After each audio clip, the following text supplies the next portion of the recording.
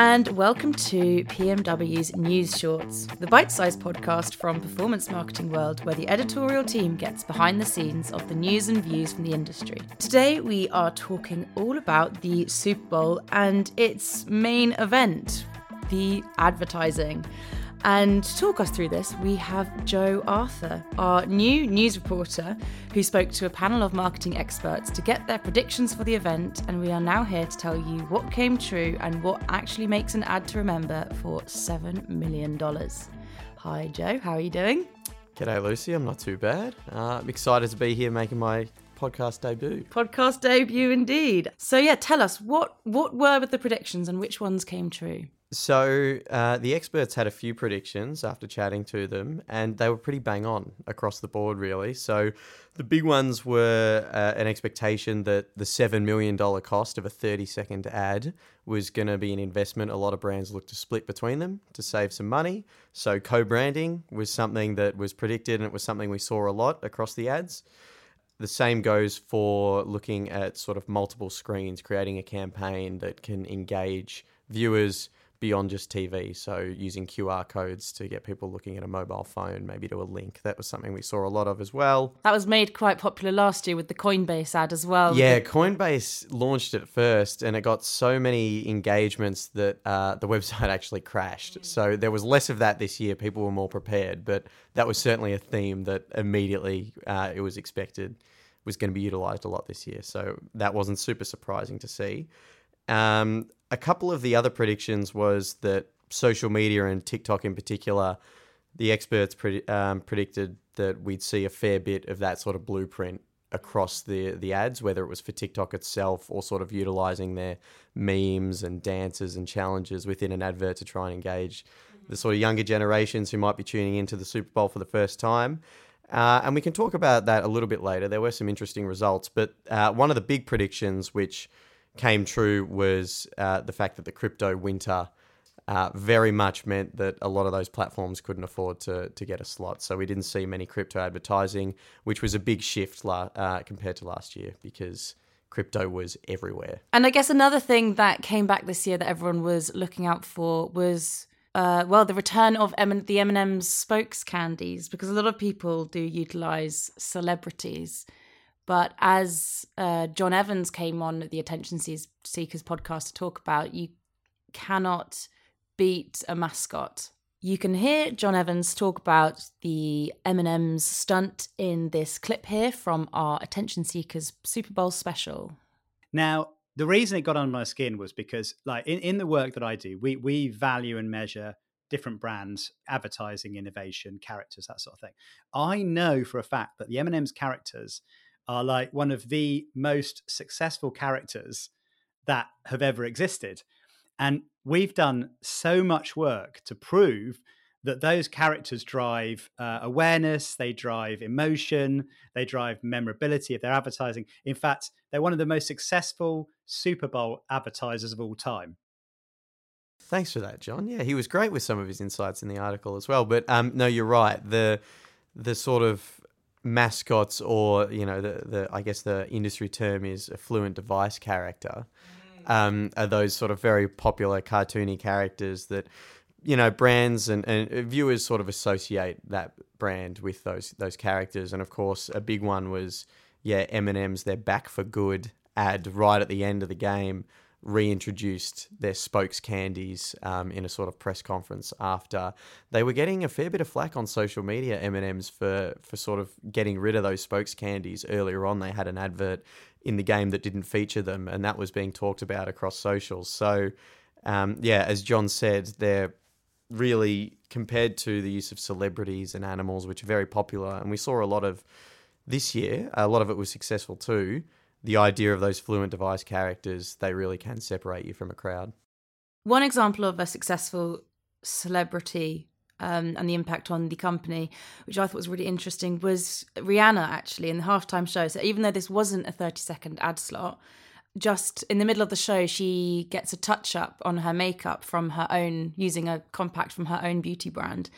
And that, 5 seconds of her putting on apparently got her 5.6 million in earned media for Fenty Beauty in the 12-hour period. I mean, it shows you how powerful the Super Bowl is in terms of like exposure and viewers watching it. There is an immediate response. So, I mean, Rihanna, that amazing performance, it's a really good way to get engagement straight away. I think brands would be struggling to find something quite so compelling, but I guess that's what they're attempting to do. And so, but who wasn't there? What didn't we see at the Super Bowl? Yeah, this was interesting. I think obviously crypto weren't there. There was less tech, but that was all expected. People were talking about social media platforms were going to make a mark, but the experts weren't super sure how.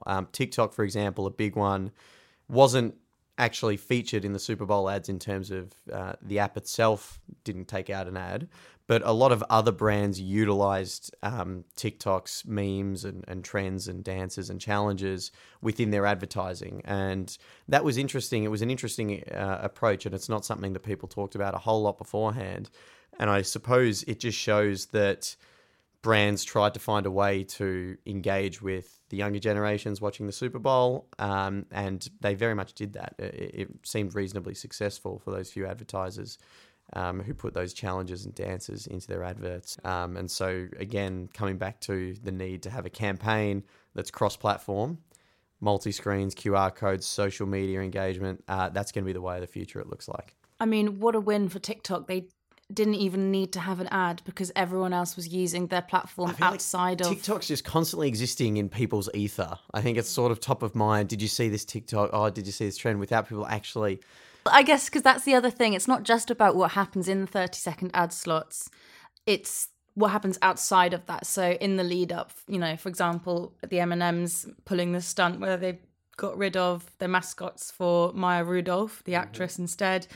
And then the same with TikTok or brands using social media to augment the ad slot themselves. Any way to get people talking in a way, it's great to build hype beforehand, but then afterwards, any way that's going to keep people talking about their brand, that's what marketers are trying to achieve. So we've seen the predictions, we've seen who wasn't there, but what works? What were the strategies that worked and what didn't? Yeah, so these insights at PMW, we utilised System 1, and they have a sort of pretty technical rating system out of up to 5.9 stars that we utilised to gauge success of an advert, and it's pretty reliable. So I think the biggest thing was this idea of co-branding ventures. They need work. They need some tinkering. There wasn't a lot of success for those brands that went forward with that. And although the investment was split, there's something to be said for, a $3.5 million slot as opposed to $7 million. Is it worthwhile if the quality of the message within the ad doesn't quite hit the audience the way it should? I guess then you probably don't even, instead of you just don't remember either brand in a way because it's confused message. You talk about this need. I mean, there's however many ads during the Super Bowl. How many can people remember, after the game? Probably only 4 or 5. And if there's one where people aren't sure if it's an ad for Bud Light or Coors, they're gonna struggle to recall that after the game. So I think that's the correct stat, actually. John Evans mentioned it in the podcast. He said that out of the 80 ads, 5 to 7 are remembered from people that have seen them, which I thought was, almost high in a way. I mean, I was very entrenched in trying to remember ads, knowing I was going to be writing about it the following day, and I could only recall the damn M&M's thing, which I saw right at the end. So I had to keep going back. So I think that's absolutely right. It does even seem a little bit high, but so co-branding, it needs some tinkering, but I think it's something we'll see more of in future, and they'll sort of iron out some of those issues because a way to split such an expensive investment is worthwhile looking at again. So that was really interesting. The other thing that was really interesting is the use of celebrities and animals. Across the top 5 to 10 most successful ads, all of them either had celebrities or animals, sometimes both. And that's really, really popular among almost all Super Bowl ads. And I think a lot of marketers get trapped in this sort of expectation where if they put a celebrity in their ad or they use a cute little furry friend, they're going to get great engagement. And what we found is celebrities, animals, they're great, but you need something else. You need something else to separate yourselves from the crowd and make sure that your ad isn't just one that is in and out of people's mind in the blink of an eye. And the best way to separate that, we found, is quality storytelling. Ultimately, that's what it all comes back to. People did love this year nostalgia and cultural references. So John Travolta for a T-Mobile ad did a rendition of Summer Nights from the famous movie Grease with a T-Mobile theme. That did really, really well. But some of the most popular and the most talked about ad was actually from an organic dog food company. And it was their Super Bowl debut, and it was all in-house advertising, which a lot of people thought maybe wouldn't compete with the bigger brands. But it actually got, according to 50IO, who are sort of audience engagement experts, the most mentions across measurable platforms out of all the ads of the Super Bowl. And they basically just took us through the journey of anyone who owns a dog would be familiar with, from a puppy through to when they grow a little bit older. And their whole message was, buy organic dog food and your dog will live a long life and be able to spend time with the family. And just that sort of storytelling that tugs at the heartstrings that we saw a couple of times in the most successful adverts. And that's really the way to separate yourselves.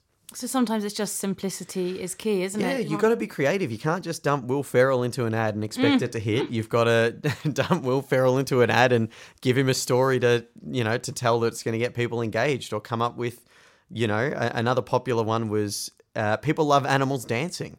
So get a popular musician singing a spoof or a parody of a popular song and get some animals in there having a boogie and that gets pretty good returns. So it's just celebs and animals are great, but you need something to separate it from the crowd, whether that is a parody song, a callback to, a pop culture reference, or storytelling really hits. I mean, we saw a 5-star ad from Disney that was all about storytelling for their 100-year anniversary, which is coming up, and that really got viewers engaged.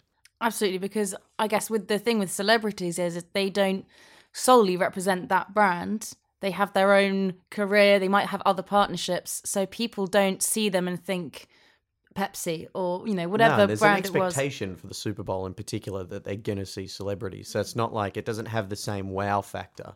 Yeah, exactly. Well, Joe, thanks for coming on today and telling us all about what happened at the Super Bowl. Thanks for having me on, Lucy. If you want to find out more, head to our site at performancemarketingworld.com, where you can read Joe's article. And if you want to listen to our latest episode of Attention Seekers with John Evans from System 1, don't forget to sign up as well at performancemarketingworld.com, and join us for our next Attention Seekers episode next Monday.